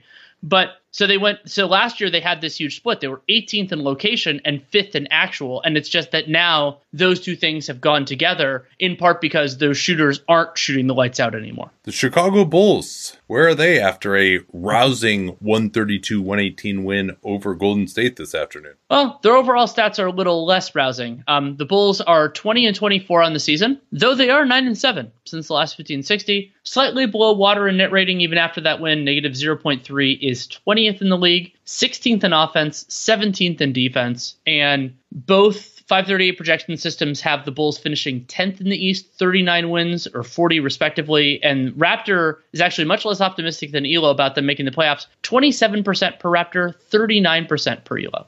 Yeah, Nikola Vucevic destroyed the Golden State Warriors. 43 points for him. They just did not have any answers for him, mostly out of pick and roll, where Vucevic actually finished 12 possessions out of pick and roll, total 18 of 31 from the field in 39 minutes, 5 of 10 from 3, 4 offensive rebounds. He also had 4 steals, plus 12, did it in 39 minutes, also had 4 assists. And so the Warriors, they definitely had some communication problems defensively, but Vucevic against they're doing a lot of ice coverage. Draymond Green, Kevon Looney guarding him. They didn't really want to switch those guys onto the ball handlers. A couple times they did early, and Vucevic was able to get deep post position. He definitely had the jump hook working. Also pretty amazing to score 43 points and only go 2 of 2 from the foul line. I think actually the 2 of 2 from the foul line might have been just like a foul that took place, like fighting for post position or something. I don't even think it was a shooting foul. They just were in the bonus. So the 5 of 10 from 3 was impressive, like getting up to 10 threes. And I thought he was shooting more on the move really than I had seen him. He started to get hot and took them, although they're still in the flow of the offense. But really where he was able to be effective was pick and pop or kind of on a short roll against an ice coverage, which Golden State was trying to play a lot of as well. So you catch the ball with some space in front of him. A few of those times he would take the short range, or I shouldn't say short range, but the mid-range jumper, maybe 17 or 18 feet. But more, he would put the ball on the floor a couple of times, go back to goal almost Siakam-like, and maneuver his way into a hook shot. And he just was making a lot of those and really just totally destroyed the Warriors, who had their own big offensive problems in this game. They had a 42-point quarter, but trailed by double digits throughout most of the fourth as they struggled to score throughout a lot of the evening, and Vucevic held up there as well. 12 steals overall for the Bulls in this game, led by Vucevic's 4. So this was a career game for him. He got it, and it was just the variety of ways that he was able to score. They ran a couple of cross screens or wedge screens for him to get post ups. The Bulls guards did a really good job of finding him on the move. Finally, they tried to switch it in the fourth, and he got a deep post position a couple of times. So it was the type of shots that he'll take a lot of. He was more aggressive taking them as he got hot and as the defense was giving him those shots. He's not going to continue to shoot that well every game on those difficult shots, but for this one, he completely destroyed Golden State. I think this was also an important game for Vooch and for the Bulls more broadly because of the context of where it came on the heels. So DeMar DeRozan left the Boston game early with this quad issue, and then he hasn't played since. The Bulls scored 99 against the Celtics, 97 in a loss to the Wiz on Wednesday. Then they got beat at home against the Thunder by 14, 124-110. And so you're like, could they be coming off? They'd had a hot stretch before that, and that's what the big part of why Chicago was 9-7 overall since 15-60. But you're like, it's doing that. And then to get a win without DeRozan against the Warriors definitely gives you some positive energy. And then they play Detroit on Thursday. They should be able to do well in that game. I think that's the game in Paris because the timing is a little bit bizarre on that. And then, so they also have a little bit of time now between that. French fans just foaming at the mouth to see Killian Hayes in that game. Yeah, and give Detroit some in-person scouting of a certain French player that they might be potentially getting at. Which is funny because when I saw James, I had forgotten that they were doing that game there, and I'm like, oh, that's smart. James Edwards was able to get the Athletic to pay for him to go to Paris to watch Wembanyama. I totally forgot that the Pistons were playing in a game there, but that's pretty great. And then back to the Bulls. So I brought up that they'd had these struggles without DeRozan, but I don't want that to diminish from Zach LaVine looking more like Zach LaVine over the last few weeks more broadly. Yeah, he's now shooting much better at the rim. If you look at the full season numbers, scoring 56% of his contested finishes. So that's actually a little bit above average league-wide. And considering the difficulty of some of the finishes that he gets, that's a respectable number. He'll probably get even better there. Out of pick and roll, he's going to the basket about a third of the time. But just if you watch some of his finishes, like he had this beautiful quick punch dunk in transition on Anthony Lamb. And overall for the game, the Bulls took 36 shots at the rim compared to 20 for Golden State. And LaVine, he just hasn't had as many of these blown tire finishes over the last couple of weeks. And he's able to accelerate to the rim and then slow down, kind of let the defense fly by. If he needs to lower his shoulder to create space a little bit, he's able to do that and to get up for a few more dunks as well. So he's also been better shooting the three. If you look at his self-created threes, only shooting 32% on those. Those are still your defense breaking off the dribble threes that you'd like to see him shoot a better percentage on. But on team-created threes, 46%. And it'd be nice if they could get him open off the ball a little bit more, or if that were a big part of the game, particularly if he was going to complement DeRozan a little bit more. And then his two-point jumpers haven't been falling as much either. That's only at 39%. Again, if he's going to be a really devastating pick-and-roll scorer, that's a number that you really want to get up into like the mid-40s. But for Chicago, they're just a weird team, because they had these individual players, like Vooch did it tonight. Like, he's not that consistent. The nature of his game, it's just hard to be consistent shooting the shots that he shoots without ever getting to the foul line as a backstop or having an isolation game that can get you into really good shots. Even when he posts up against smaller players, a lot of it's this quick flip hook shot that's not going to go in all the time. But he's a guy who can kill you on a given night. And obviously DeRozan, he to me is one of the guys that if you don't have the right defender for him, more maybe than just about anyone in the league, he can kill you. And obviously LaVine can go off at a given time, but they also just have a lot of these weaknesses, like Vucevic protecting the rim, and backup center has been a sore spot for them as well. And then the 4 position, they don't really have anyone who can shoot a high volume from 3 out of there. And so they can't themselves be consistent enough because they have these holes, or there are certain matchups they have that can be exploited. But there are also certain times when they have high level of players, even against good teams, who can really go off and cause problems for them. It's just they can't be consistent enough because they just have too many overall weaknesses as a team, and that's how they end up 20-24 with relatively decent health this year outside of Lonzo. Right. Again, their 3 main guys. I know DeRozan's missed 3 in a row here, but their 3 main guys are supposed to be Vucevic and DeRozan and LaVine, and those guys haven't missed too many games. LaVine is working his way back, but still. Yeah, I think that's a fair way of thinking about it. Are we good on the Bulls? We are. and we're hopefully going to be feeling better than the Indiana Pacers are right now. In the game against the Knicks, Tyrese Halliburton goes down. He gets knocked to the ground. Someone actually landed on him. He's now dealing with an elbow issue and a knee issue. It sounds like it's going to be a relatively short-term absence. You will also actually, I'm not sure how much of this is intentional. Maybe I'm just seeing it this way, but it seems like a lot of times when guys are out right before the All-Star break, that they'll downplay the injuries or even make it sound like they'll be back before the break, just so that it won't psychologically cause people to not vote for them. So I don't think Halliburton is in danger there.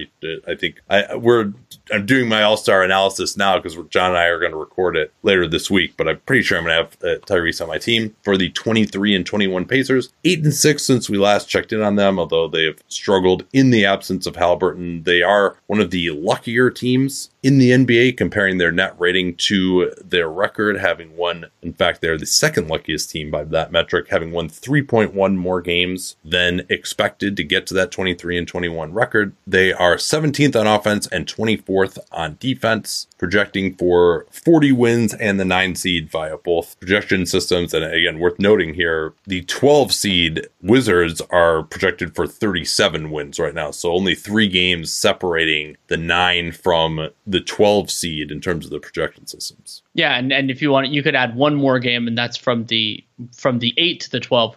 But we'll talk about the Hawks later on. So we've seen obviously Miles Turner playing his natural center position. His backup is Isaiah Jackson, who has flashed quite a bit this season, but also has some interesting aspects to his game that you wanted to get into. Yeah, and I was inspired to cover Isaiah Jackson. In some ways, it's easier and harder when a team has important players out, because you get to see more of some of those.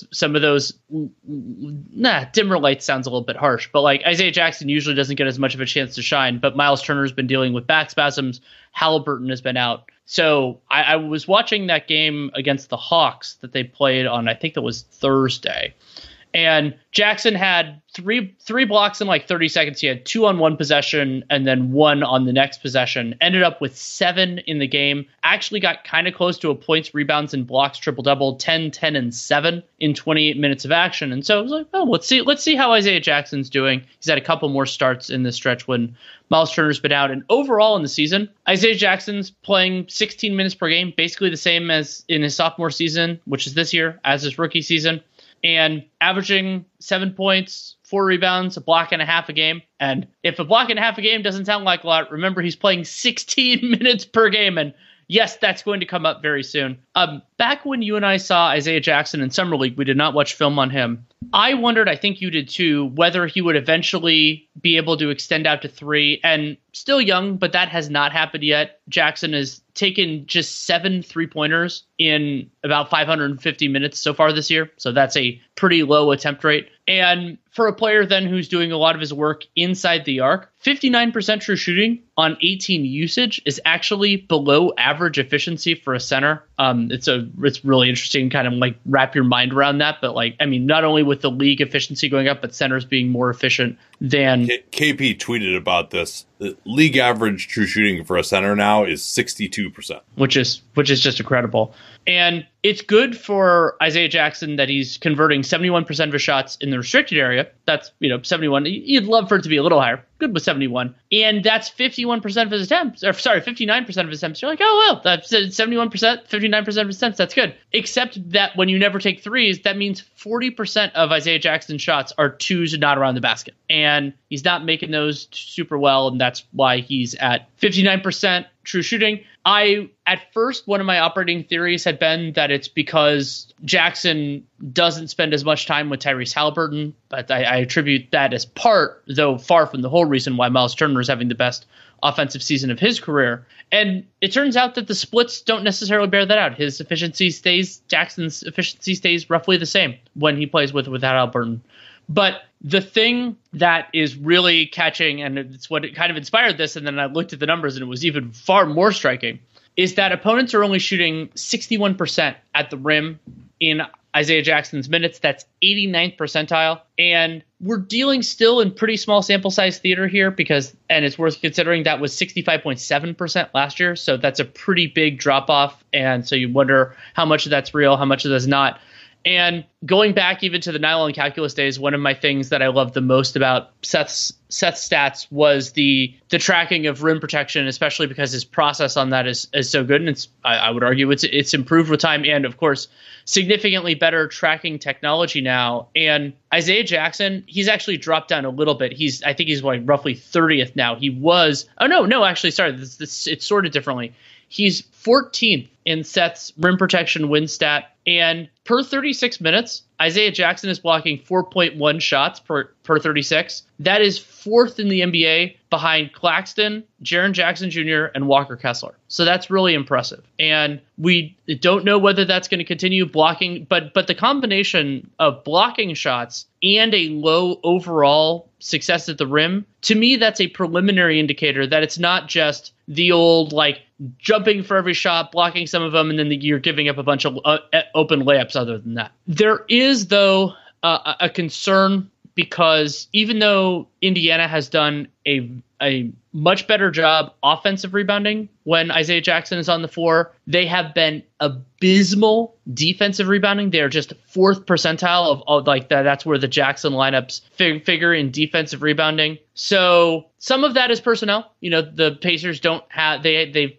can dabble with O'Shea Brissett and a few other guys at the 4, but you still want that number to be a lot higher. And that, I guess, both the other way in terms of the like chasing blocks and everything else. Yeah, Jackson is a guy to me who reminds me a lot of Nick Claxton and some of the same questions that we had about him. I don't know that Jackson has shown as much as Claxton, but he hasn't been on the same level of team either. And Jackson, unlike Claxton, has had more of these flashes of outside game where he'll put guys in the mix and pull up from the foul line in isolation. Hasn't been able to be efficient with that. And Claxton, I think, has always had a better aptitude for finishing, although Jackson, some of these dunks that he gets are ridiculous. Like he had this left-handed alley-oop the other day that was like well above the top of the square. And you mentioned how his efficiency is not great. And for a guy with his athleticism to be 1.03 points per possession in pick and roll, and sometimes you see those guys with low pick and roll man efficiencies, and you're like, oh, well, it's probably because they're just pick and popping a lot and taking a lot of jumpers. But that's not even necessarily the case. A lot of these are on rolls to the basket. And you mentioned that maybe more than optimal of those turn into shots away from the rim. But going back to the analogy with Claxton, all right, he's capable of switching. He's got some rim production ability, like you talked about. Not an amazing defensive rebounder or a box out guy. Can he hold up against bigger centers? Maybe not, especially with the defensive rebounding issues. But there's something there. And the problem for Jackson as well, even though he's been able to be effective as a rim protector, is you wish you had a little bit more size and switchability around him, which if the Pacers are going to have Tyrese Halliburton and Ben Mathurin, and they don't have anyone even who's close to a normal size 3 on this roster, that's probably not going to be their destiny. So his mobility is going to be kind of more limited to late clock situations, etc. They don't really play an aggressive pick and roll coverage that often necessarily either, but he can block shots when guys get to him. So it's intriguing enough. You just hope that he's going to have to find a lane at some point and make fewer mistakes on both ends, either become ultra efficient as a finisher, have this game off the dribble actually translate into something that's usable, and just get a little bit tougher and stronger around the basket defensively. While we're on the Pacers front, I've seen some quick signs from Aaron Nesmith. Then he's capable defensive player. He started a bunch for them at the 3 lately. Yeah, he started for them at the 3, making more of his 3-pointers now. I think he's at like 34% on the year. And so I would say for Nesmith, I would describe it more as the outlines of a potential solution at the forward spot, but encouraging all the same. He's still guard size is the problem. Like, he's tough. He's got some athleticism.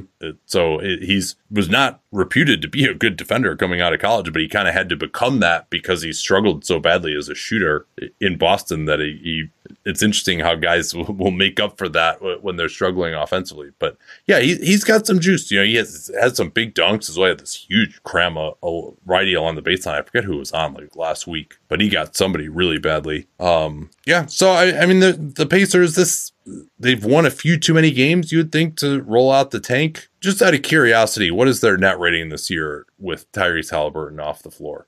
Do you want to take a guess? Well, actually, you could take a guess while we looking up. I forgot to mention this when we were in the Knicks section. I looked it up, and my preliminary research in game was correct. Julius Randle, most 3-point attempts without a make in a single quarter in NBA history. Amazing. I can't believe we got to witness that history. Really, really warmed my heart. I can't believe we knew it was like I happened to be able to pull that because Charlie brought it up. I happened to be able to. No, I brought it up. You brought it up during. Yeah, I was like, break. This has got to be close to the most number of threes ever in a quarter without a make. Indiana offensive rating with Tyrese Halliburton on the bench. This is per Cleaning the Glass. 108.6. That is 12th percentile in the league. They are 6th percentile in effective field goal percentage and turning it over on 16.2% of their possessions. Yeah, and one of the things that TJ McConnell is a solid backup point guard in the regular season, but once he gets higher on the scouting report and is going against starters, his offensive limitations really become more of an issue. Let's get to... I teased it at the beginning, so we got to at least finish this one. We're almost 2 hours in right now, but I wanted to check in on Jaden Ivey for the 12-35 Detroit Pistons, Danny. Yeah, you brought up the record. The Pistons are 4-12 since the last 15-60. 28th in net rating, negative 7.7 per 100 possessions. That just to put it in the full context. So in terms of net rating, those bottom four teams: Charlotte negative 7, Detroit negative 7.7, Houston negative 8.5, San Antonio negative 9.3. So that's the kind of where we're talking right now. Pistons are 24th in offense, 29th in defense. They are projected to finish dead last in the East, 23 wins per both projection models. And per Raptor, they would finish with the second worst record in the NBA, still a comfortable 4 games ahead behind of the Houston Rockets. And, of course, they're not going to make the playoffs. So I wanted to check in now on Jaden Ivey with a half season in the books. Wait, the Pistons are 12-35? They've played 47 games already? It's a lot of games. They're like way ahead of a bunch of these other teams. Anyway, it's felt like 65. So some things to like about kind of where I thought he would be at this point in time as an enigma. Obviously, the flashes are very exciting for him. I still maintain that the athleticism is not just so overwhelming as I watch him. Certainly very fast in a straight line. I don't find his first step to be like as blinding. It kind of, once he gets going in the open court, 2 or 3 steps, I think his top end is really, really fast, but maybe in a short area, still very quick, but not as ridiculous as you might want for a guy with the profile that he was reputed to have. There are some things that he has definitely improved, I would say. Just simply being able to shoot a jump shot going to his right with his form and actually like rise up and stop on a dime. Like he's actually added that to his game. Saw a couple of those. I think one of them even went in. There have been moments with his handle where it's looked awesome. Like there's this one play against the Mavs where he got trapped on an angle right pick and roll. The guy steps out. He immediately goes trying to trap him against the sideline. He immediately goes right to left behind his back, eludes that guy, gets downhill hard to his left, blows by Maxi Kleber, and has a beautiful extension, left-handed finish. It was just, as soon as the guy stepped out, boom, right behind the back, and he was gone. Incredibly impressive. Like those types of flashes, particularly with the handle, are exciting. And he's found ways to get penetration and leverage his quickness. Obviously, the foundation of his game, as we saw as a prospect, is that hesitation, right hand dribble, explode hard, going to his right. But he's added some counters to that, a between the legs and then explode left. Trae Young has probably the best one of those in the league right now, but those sorts of moves can be very effective for Ivey. He's fast enough that he doesn't need these 35-second dribbling exhibitions. He's got that hesitation, hard going right that you always have to really respect, and then he can play off of that as a counter. He's also added just the ability to do that hesitation and go hard left as well. I'd like to see him develop, particularly in transition, a little bit more of an inside-out dribble. Oh, as that'd be well good for him. at speed. Sorry? That'd be good for him. Yeah, it could be nice. And then he's also got that Ja Morant, that cross jab, where it's almost like a crossover and then explode after the crossover, as opposed to while you're doing the crossover, you kind of crossover in a way that kind of baits the defender to lean forward. It's kind of more of like a languid crossover from one side to the other and then explode with the left hand. If you look at his drive direction, this is something that Synergy will look at with isolation, spot ups, anytime, even turn and face out of the post, anytime a guy is driving to the basket one-on-one, he actually is pretty even. Drives right 50.5% of the time and drives left 47.4% of the time. And there's also a drive straight category where I guess there's just nobody in front of him at all. However, those have gone really well for him. 3 points per possession on two possessions. Yeah, that's right. Yeah, so I guess he must have just gotten and ones on both of those. So that's encouraging because he was definitely developing a left hand. I think he's done well to understand how guys are playing him. The finishing, though, overall is definitely a work in progress. And part of that is because he's always going a million miles an hour when he gets to the rim. And so he'll be a little bit out of control. The ball, he'll try to get extension, but because he's going so fast, the ball will kind of slip out of his hands. He's not like palming the ball and extending it. He's just going so fast that it's hard to have a ton of touch on these finishes. The other thing that will happen is a lot of times he's going so fast, if the big actually gets there, he's not really in a position to bail out of it. He'll get stuck going under the rim. Sometimes that'll lead to a wild left-handed reverse layup. Other times he'll get stuck under the basket and be trying to use his hang time to extend his arm and throw a sweeping pass to a shooter. His passing accuracy overall was not particularly good a lot of times because some of these passes are under duress, and he's passing mostly as a last resort where he's drawing a reaction from the defense a lot of times, but he's not really looking to make the pass until he's kind of forced to in a lot of these circumstances.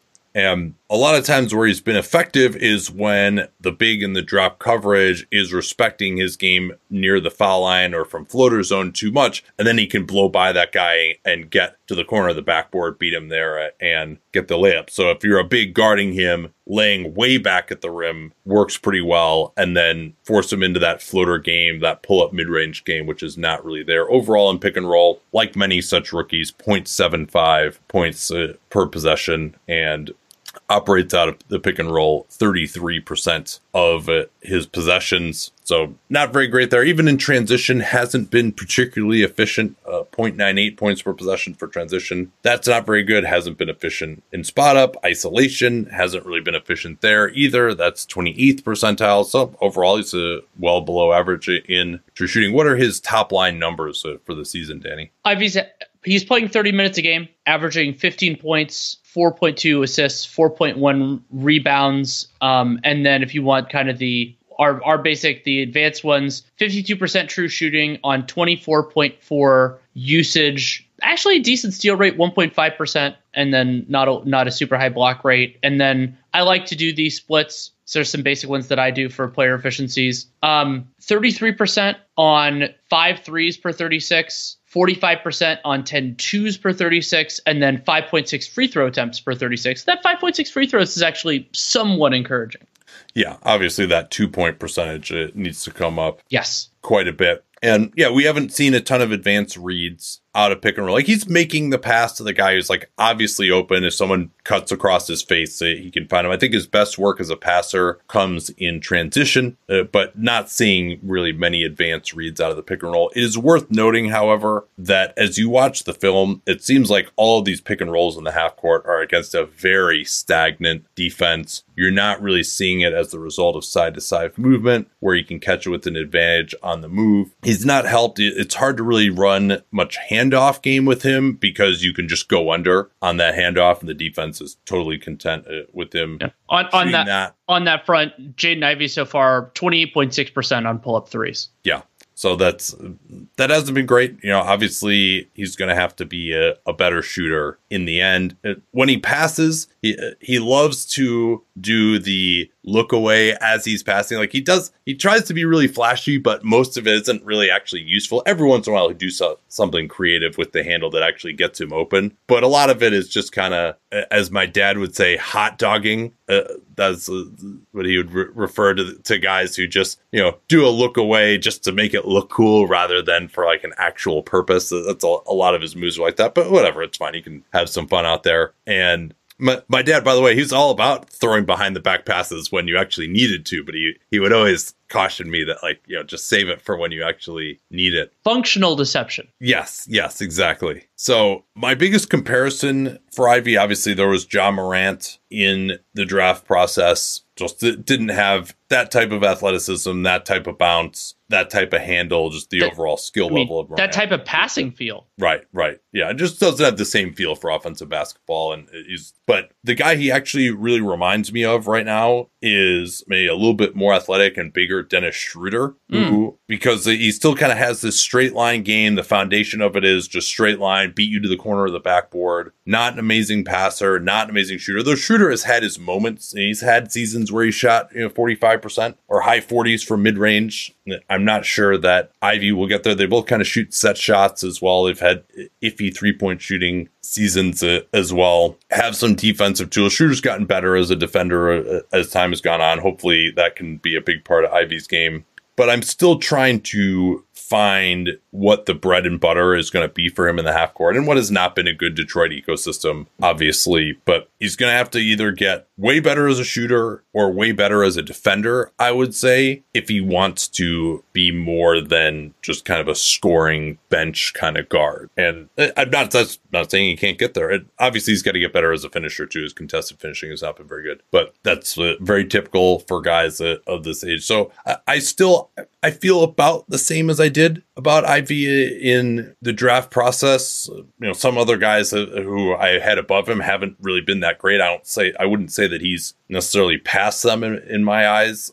So there have been some flashes, but also not really. I haven't seen anything that I think is consistently going to be a foundation for him yet. How are you feeling about him in contrast to how you did in the draft process? Because I think you and I were both not as high on him as a lot of others were. We weren't, and I'm actually looking at my basic profile, like my write-ups at the time, and one of the things that I was looking to find in there was, and it was a note that I had, and it said he had few wow reads as a passer, either succeeding or failing. And I think about the failing wow reads as somebody like Trae Young. Like Trae, and at the Oklahoma film, you had a bunch of them like, oh shit, he was going for this, and it didn't work, but you could tell it. And so with Ivy, that's actually I brought up passing feel as one of the differences between Ivy and Morant as a prospect. Is I'm less confident, and I wasn't that confident in him being an on-ball offensive force. And there are other ways to do it than being, kind of growing in the ways that Tyrese Halliburton has. Like, there are a lot of different ways. But with Ivy, in order for him to be that kind of player, I think, A, I would have wanted to see more now, and B, even with that, it takes a lot of growth. And we've seen plenty of guys develop that by the time they're, 24, 25. But you still have to actually do it. And if that's a difficult tightrope to walk, then as you mentioned, in order for Ivy to be a starting caliber player, he's going to need to be a reliable catch and shoot guy. He can do that. He's not quite there yet. And better defender. By the way, defensive BPM is just hating what Jaden Ivey's doing out there so far. I would need to watch more film to have a strong feel on that personally. So it's sort of running into a problem. I'm not comparing them as players to the downside I failed to fully appreciate back with Dante Exum, where it's just like the non-ball dominant guard is you have to do a lot of things right. And even if you do those things right, you're not as valuable a player to your team. And so the other thing to consider with Ivy, I'm not using this to crush him just yet, but he's also an older age 20 season. So he'll turn 21 in February, but it's after the Basketball Reference cutoff. So this is his age 20 season. So he is older than some of these other guys too. I don't think it's so much older that you're worried about like him just not getting better. But the idea that it's like, he's this like 18, 19-year-old kid, not quite. All right, well, that's going to do it. We got 2 hours of recording time in the books here, but still have the Charlotte Hornets, the Cavs, the Hawks, the Bucks, and the Sixers, who had a last-second win tonight against the Lakers, to go. We'll probably get to the rest of that on Tuesday because MLK Day, we're going to do a gamer. Although it's not quite the same level of marquee games that you normally see on MLK Day. Maybe they're dodging football, as they always are. But nonetheless, we will take advantage of the holiday and the games being a little more spaced out and get you a gamer tomorrow. And then John and I are doing our all-star picks this week as well. So never a better time to be a subscriber. We're going to get into our look ahead for all 30 teams at the trade deadline over the next couple of weeks. And of course, we're getting close, only a couple weeks away now from the mock trade deadline. Lots of fun coming up here on Dunked On Prime. We'll talk to you all soon. At Amica Insurance, we know it's more than just a house. It's your home, the place that's filled with memories. The early days of figuring it out to the later years of still figuring it out. For the place you've put down roots, trust Amica Home Insurance. Amica, empathy is our best policy.